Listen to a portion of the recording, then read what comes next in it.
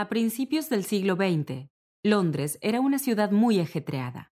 Su famosa neblina, en realidad efecto de una gran polución, generaba una atmósfera mística que los artistas buscaban capturar en sus pinturas.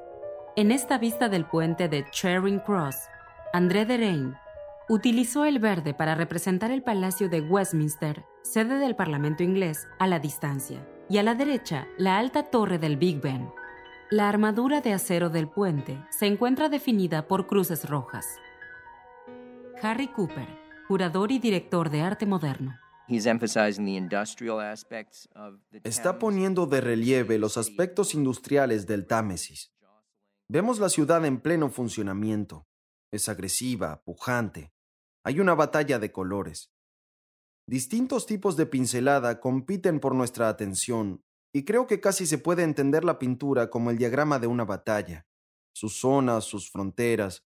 Esa línea curva que baja del puente en el centro divide las pinceladas amarillas, a la derecha, de la gran zona de rojo y verde a la izquierda.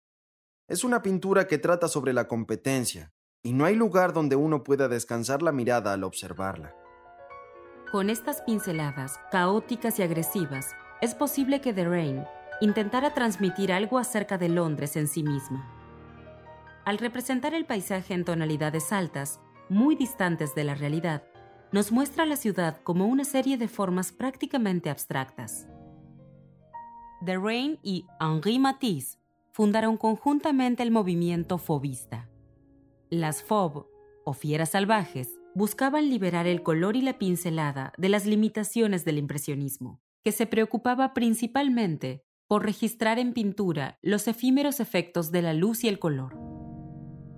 Compare la obra de Derain con una escena de Londres similar expuesta a su lado, pintada por Claude Monet unos años antes. Monet había inventado el impresionismo, el arte del ocio, de capturar nuevos tipos de belleza y placer. El fauvismo realmente se enfocaba en otra cosa, intentaba hacer algo nuevo. Intentaba, de alguna manera, desafiar al espectador.